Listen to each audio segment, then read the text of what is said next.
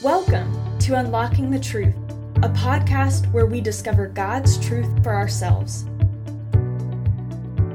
Do you want to know how to better study God's Word? Then participate in one of our free online workshops or join one of our online Bible studies. There are tons of times and options to choose from. Head to our website to register now at www.preceptministries.ca. On our website, you can also get connected to our social media pages and join our email list to stay updated on the many things God is doing through Precept Ministries. We want to hear from you. If you have been impacted by these podcasts or another area of Precept Ministries Canada, then we want to know. Email us your testimonies to info@preceptministries.ca. We can't wait to hear about how God is working in your life. Now, stay tuned for Unlocking the Truth, a study in the book of 1 Thessalonians. Hello, everyone. This is Unlocking the Truth podcast, another episode coming to you over the internet. Mark Sheldrake with you, National Director of Precept Ministries here in Canada. So excited to be digging into 1 Thessalonians. We have a workshop that we run all across Canada. We've been doing a lot of it online since March in the beginning of this pandemic.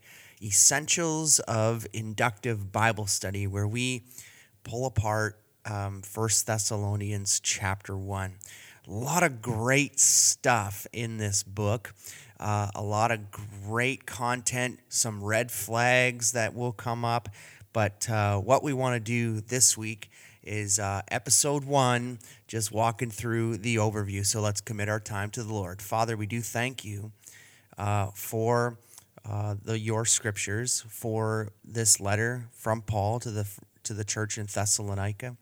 Father, we pray that as we look through verse by verse, chapter by chapter over the next number of weeks heading into September, that this would be an opportunity for us to evaluate our lives and look at where we are at in our ministry, in our life, in comparison to both the church and to Paul, Lord. So, Father, guide our time this morning. In Jesus' name we pray. Amen. All right, so here we go. Really a great letter. I can't say that enough. There is so much in here, so much powerful stuff. This church is an example for us as believers. But I wanted to start with just kind of the history and the background of this letter. First, we'll go through, and we know just right from chapter 1 that Paul is the main writer of this letter. Silvanus and Timothy, we'll look at them in just a few minutes. But I wanted to start in Acts chapter 17. And so way back in Acts chapter 17 is where we have the planting of this church. And so Paul he's on his second missionary journey at this point. And if you read through Acts chapter 16, you'll see that there's a lot of persecution towards him coming up. He's been arrested. He's on his travels, and things are not getting any better for Paul. But now he's come to Thessalonica. And so if you start in chapter 17, verse 1, it starts with the word now when they. So you've got 3 words there, now when they. So you have to ask yourself, who are the they? And so you go back through, reading back through chapter 16, and you'll come to about verse 28 is where we can look. And Paul's in prison, but it says in verse 28 of chapter 16, but Paul cried out with a loud voice, saying, do not harm yourself, we're all here. So this is this great moment of escape from prison for Paul, but he hangs around and ends up preaching the gospel to the jailer, and the jailer is saved and baptized. But we also see another name in verse 29. It says he called for the lights and rushed in, trembling with fear, he fell down. That's the jail guard, fell down before Paul and Silas. Paul and Silas, also Silas known as Silvanus. And so chapter 16 sets the stage for us in Acts that tells us that Paul and Silas are traveling together. So they arrive through Amphipolis and to Apollonia. They came to Thessalonica, where there was a synagogue of the Jews. According to Paul's customs, he went to them and for 3 Sabbaths reasoned with them through the scriptures. So as he's, with them in the synagogue, he's reasoning the scriptures. Can you only imagine what he's doing? Can you think about what he's doing in that synagogue? Guarantee you he is pointing to Jesus Christ through all the prophecies and all of the Old Testament. So his whole purpose is the gospel. He lives and is beaten and will die for the gospel. So he's spending 3 consecutive Sabbaths reasoning Jesus Christ with these Jews to point them to the Messiah, to point them to salvation, to point them to repentance of sin. And so what we have here, verse 3, he's explaining, right, giving evidence of Jesus Christ, that he had to suffer and rise again. He's preaching the gospel to these people for three consecutive weeks in the Sabbath. So it says some of them in verse 4, some were persuaded and joined Paul and Silas with a large number of God-fearing Greeks and a number of the leading women. So the gospel is going forward in Thessalonica. People are being convicted of their sin. They are being persuaded to the ways of the gospel. They are believing in Jesus Christ, and they're now following after Jesus and following after, Paul's leading. And we'll learn in chapter 1, when we really dig into chapter 1, what that looks like. And so what we've got here is they not only were Jews persuaded, but also Gentiles were persuaded to follow after Jesus, to repent of their sin, to believe. Chapter 1 will tell us that the gospel came with full conviction. Transformation is occurring in Acts chapter 17. But then you have verse 5. And in verse 5, it picks up and it has the word but, obviously a contrast to what has already been happening. So if the gospel's moving forward and you know that Jews are being transformed to Jesus Christ, their lives are being turned from the law and turned to Jesus Christ, you know what's going to happen. You know that the minute the gospel's going to go forward, that you're going to have opposition. And verse 5 says, but the Jews becoming jealous, taking along some wicked men from the marketplace, they formed a mob and set the city in an uproar. They were attacking the house of Jason. They were seeking to bring them out to the people. When they did not find them, they began dragging Jason and some brethren before the city authorities, shouting, these men who have upset the whole world have come here also. Can you imagine the Jews saying that Paul and the message of the Gospels upset the world? Worldviews are changing, people, because it's no longer the law that you have to live by, but it is that of which you have to repent and believe in Jesus Christ for salvation and righteousness. They're turning the world upside down with these new truths that are coming out through the gospel message. And so this large mob, they stir up a crowd and the city authorities who heard these things, and what they wanted to do was they wanted to kill them. But what happened was Paul and Silas escaped in the night, and they headed to Berea. And so essentially, Paul and Silas, after preaching the gospel, having people transformed by the gospel over 3 consecutive Sabbaths, had to get out of Dodge. The mob drove them out because of the effectiveness of the gospel. And so that's where 1 Thessalonians picks up. So the gospel has gone forward. Lives have been changed. People have been transformed. People are now following after Jesus Christ. They're imitating Jesus. And the gospel has done this amazing work, but the mob has driven Paul completely out of Thessalonica. So just to give you a really great example, and this example comes from my own family's personal experience through this pandemic. So on March 17th, and if you followed through the podcasts through Colossians, you'll know part of this.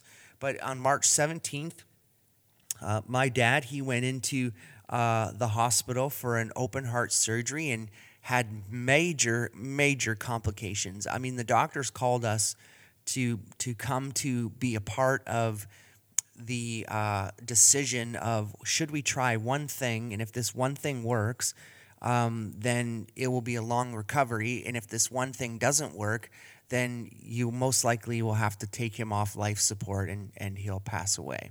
So we go and do that on March 18th. And then around March 19th, the pandemic hits. And all the hospitals and everything are on lockdown. No visits, no communication.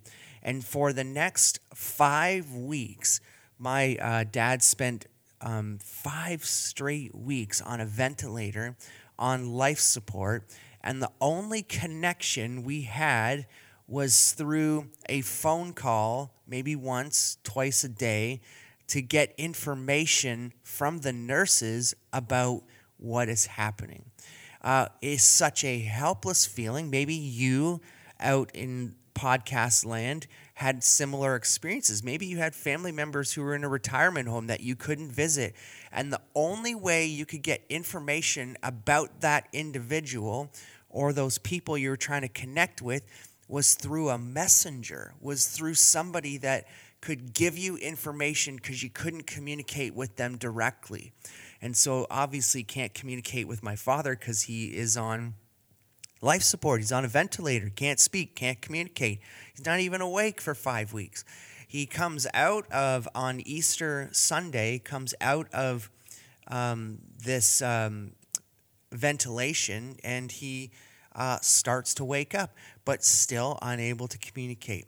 Well, the closing of this story, so I don't drag on in the whole medical thing, is yesterday, okay, so that's July 2nd, 107 days after last seeing my father, my mom visited last night in person in the hospital.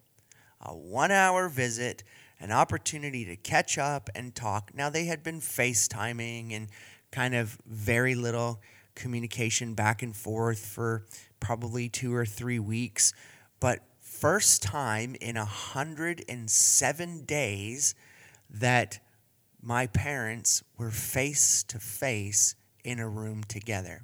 And I said to Jessica, my wife, last night, I said, wouldn't it be great to be a fly on the wall just to see the reactions of finally being able to come back together after 107 days? Now, let's take that to Thessalonians. Paul ripped away from these people by this angry mob. Paul is not near them. He's separated from them. And you know what? He didn't really, as one of the students in my class yesterday said, he never really had the opportunity to fully disciple these people. He got in to preach the gospel. He saw their lives transform, but his work was not finished with them. Considering that when he wrote this letter, he wrote it from Corinth, and when he wrote it, he'd been in Corinth for 18 months. Can you imagine the difference in time, that the amount of time and what he would be able to pour into this Corinth church in comparison to what he was able to do with the church in Thessalonica? So here he is. He's separated from this church. He's separated from these people. Chapter 1 tells us near verse 9, chapter 1, verse 9, tells us about how well this church received Paul and Silvanus when they went. And so there was this great love and admiration for this church, but they were taken apart way too soon. And so they spent so much time apart, and Paul didn't really get to know and understand what was going on. Hey, did the gospel really take root? Are their lives completely transformed? Are they growing? Are they, moving towards sanctification? Are they, so many questions were happening between them that they didn't really know. And on the other end, the Thessalonian church, they had questions, they had concerns, and they had difficulties where their mentor, their teacher was not there with them for them to be able to answer them. So what Paul did was Paul sent Timothy to the church to get a report and to see how they were doing. This is not the first time that Paul has sent Timothy after he had been there to go and get information about the church. And so Timothy comes back to Paul, and Paul, who remained in Athens, was able to get word about what was happening in the church. And so this whole letter can be broken down into two real big segments, all right? So the first segment that comes for this letter is chapter 1 to chapter 3. And that is all about thanksgiving and exhortation. So it's thanksgiving and exhortation. It's really stopping, pausing, and reflecting on what the Lord has done in the life of the church, how the Lord continues to bless them in the church, and how they can continue to grow as Christians because of what Jesus has done. The second part or segment is chapter 4 and chapter 5, where it's instructions concerning different topics.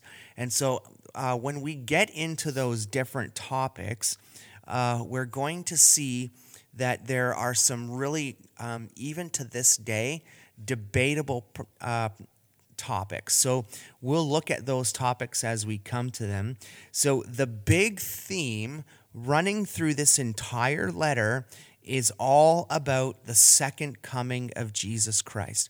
Why is it the big theme through the whole chapter? Because if you walk through chapters 1 to 5 and do an overview, you will see that the second coming of Christ is mentioned in every chapter in 1 Thessalonians. Mentioned in chapter 1, verse 10, when it tells us that, that we wait for the Son from heaven, whom he raised from the dead. That is Jesus, who rescues us from the wrath to come. Chapter 2, verse 19 and 20. For who is our hope or joy or crown in the exaltation? It is not even you in the presence of the Lord Jesus at his coming. Chapter 3, verse 13. So that he may establish your hearts without blame in holiness before our God and Father at the coming of our Lord and Savior, Jesus Christ. Chapter 4, verses 13 to 18. For this way we say to you that the word of the Lord, that we who are alive and remain until the coming of the Lord. So what's going to happen with those who have died for the gospel before the coming of the Lord? Chapter 5, verses 1 to 11, and chapter 5, 23 and 24. So chapter 5, verse 1 talks about, and verse 2 talks about the day of the Lord, that second coming of Jesus. Verse 23, now may the God of peace of himself sanctify you entirely. May your spirit and soul and body be preserved, complete without blame, at the coming of our Lord Jesus Christ. And so we have, through this whole thing, letter, we have that it's all about the second coming of Jesus Christ. Some scholars refer to this letter and 2 Thessalonians, 1st and 2nd Thessalonians, as the eschatological epistles. And so they have a heavy focus on the end times and on the second coming of Jesus. So there are some questions that come out of chapters 1 to 5, and we'll look at them as we go through. But first is the church wants to know what will happen to those who have died for the gospel when Christ returns. So there's a couple things to think about as you work through. One question is, did those people die? Some of them die of just old age that were Christians, and now what happens to them now that they've died before Jesus' return? Or did they die as martyrs, suffering for the gospel?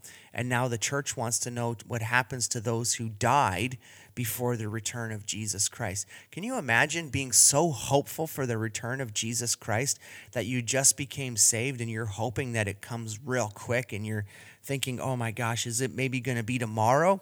But then you start to see people die for the gospel and you have questions. Well, what about those people who died already? Well, Paul's going to answer that. What happens with non-believers? Will they be judged? What about the wrath of God? That's another question that will get answered. Do Christians truly inherit salvation? Another question that is going to be laid out.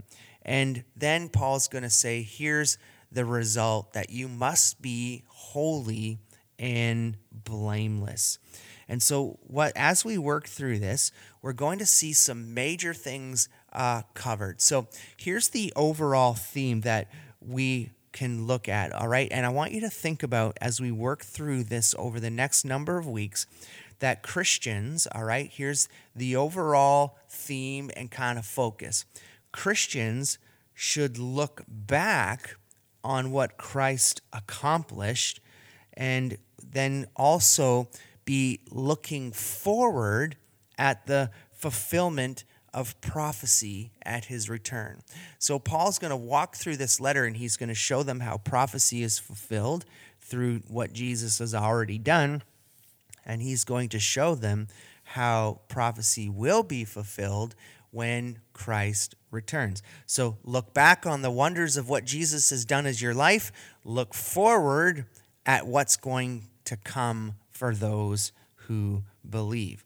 All right, so just before we wrap up this podcast and we really get an opportunity to start digging in within the overview, here's some red flags that we need to pay attention to. Some clear red flags that are going to come up in the scriptures, and then we'll see if any of these red flags create any debate. All right, so the first red flag will be the coming of God's wrath. Any questions, comments, concerns, worries, difficulties, struggles about the idea of non-believers being judged and sent to wrath because of where they are? Well, there's a lot of topics about that right now. Jesus is the Jesus of love. He's all about grace. He's all about mercy. The God of the Old Testament is all about judgment and wrath. And no, there's one flowing theme all the way through Scripture. For those who repent and return, they will be righteous. They will have eternity in heaven. For those who choose not to and deny Jesus Christ will face a wrath. But that's a difficult topic. That's a difficult discussion and a part of where we are in our world today. Let's look at another one. The second is Christ's return. All right, so regarding Christ's return, there's a lot of debate about this. There's tons of debate in the church about Christ's return. All right, the third part of this, and the third red flag, is the rapture. Okay, now, any red flags in the rapture? Well, guarantee you there are flags in the rapture, because for the last number of years, people have been trying to figure out when this rapture happens. The number one question I get as I travel around the country is, where do you think the rapture is going to take place? Is it pre-trib? Is it mid-trib? Has it already happened? What's your view of where the rapture is? This is one of the things that creates the greatest amount of debate within the church. It's the second coming of Jesus Christ. It's when the rapture will take place. And then finally, it's the time, the overall time of Christ's return. And so what will it look like? When will it happen? How will it happen? Will we as believers be taken up before seals are opened and trumpets are blaring and the whole book of Revelation? Where in the tribulation will we go? If you remember a number of years ago, you had the Left Behind series, which kind of was everybody's starting to build their doctrine of revelation around what Jerry Jenkins and Tim LaHaye said in their stories, in which they were writing from a view of they were going by their view. Well, what does the scripture say? Let's go back to the text. Let's look at where we're at in the time. What are the signs of the return of Jesus Christ? What does the scriptures tell us about the rapture? What does the scriptures tell us about the second coming of Jesus Christ?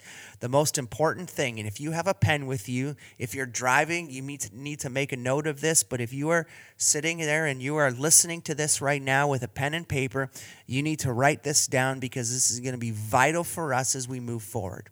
The statement that I want you to write down is, eschatology is for encouragement, not debate. So eschatology is for encouragement, not debate. And as we work through, especially when we get to chapters 4 and 5, and we start to really look at the coming of Jesus Christ and the rapture and all of this that's going on, we want to remember that eschatology is for encouragement, not debate. The greatest arguments in the church today all surround the second coming of Jesus Christ. I'm convinced it's probably one of the greatest selling Bible studies we have at Precept Ministries is the book on Revelation. Everybody wants to study Revelation. It's a fantastic study, but also everybody wants to know what Kay Arthur's belief is and what her stance is on the rapture and the second coming of Jesus Christ. What does the text say? That's what we're going to keep doing. We're going to keep looking back to the text concerning these 4 red flags: the coming wrath, Christ's return, the rapture of the church, and the timing of Christ's return. 4 red flags that will come up in the text. Can't wait to dig through them. And so just to wrap out this time together, when we look at chapter 1 starting next week, we're going to really look closely at the recipients of this letter. We're going to learn more about them. We know about Paul. We know that he was on fire for the gospel. He took the gospel wherever he could. And the church of Thessalonica is going to be an amazing opportunity for us to see what happens when the gospel truly grips you, the gospel truly transforms you, and the gospel truly moves you to go out and do something with it. Cannot wait to dig into this book with you. Cannot wait to go verse by verse through the scriptures, even if there are all those red flags. Can't wait to do it. Hope you'll continue to join us and be a part of the podcast through the summer, listening to Unlocking the Truth, 1 Thessalonians. We'll see you next time. Let's pray together. Father God, we thank you in Jesus' name. We thank you for the truth of the scriptures. We thank you for the promises that come. We thank you for the testimony of this church. We thank you for the gospel in the way that it has moved forward, that it has transformed the lives of this church. Father, I pray that as we work through this, that you would clearly speak to us. Maybe there will be things that will come up that will really rub us the wrong way. These red flags that we have, that as we have some preconceived beliefs when it comes to the rapture and the second coming of your Son, Jesus Christ. May the scriptures wash over us. May they help form and shape our belief system to help us better understand who you are. Father, help us to remember that eschatology is for encouragement. The whole purpose of seeing when you are returning is to be ready for your return. It's not about debating it and arguing it and getting into kind of all these disagreements over when it's going to happen, but it's about being ready and being alert for your return. So Father, help us, prepare us, get us ready to dig in. We pray this in Jesus' name. Amen. Thank you for listening. For more information about Precept Ministries, head to our website at www.preceptministries.ca.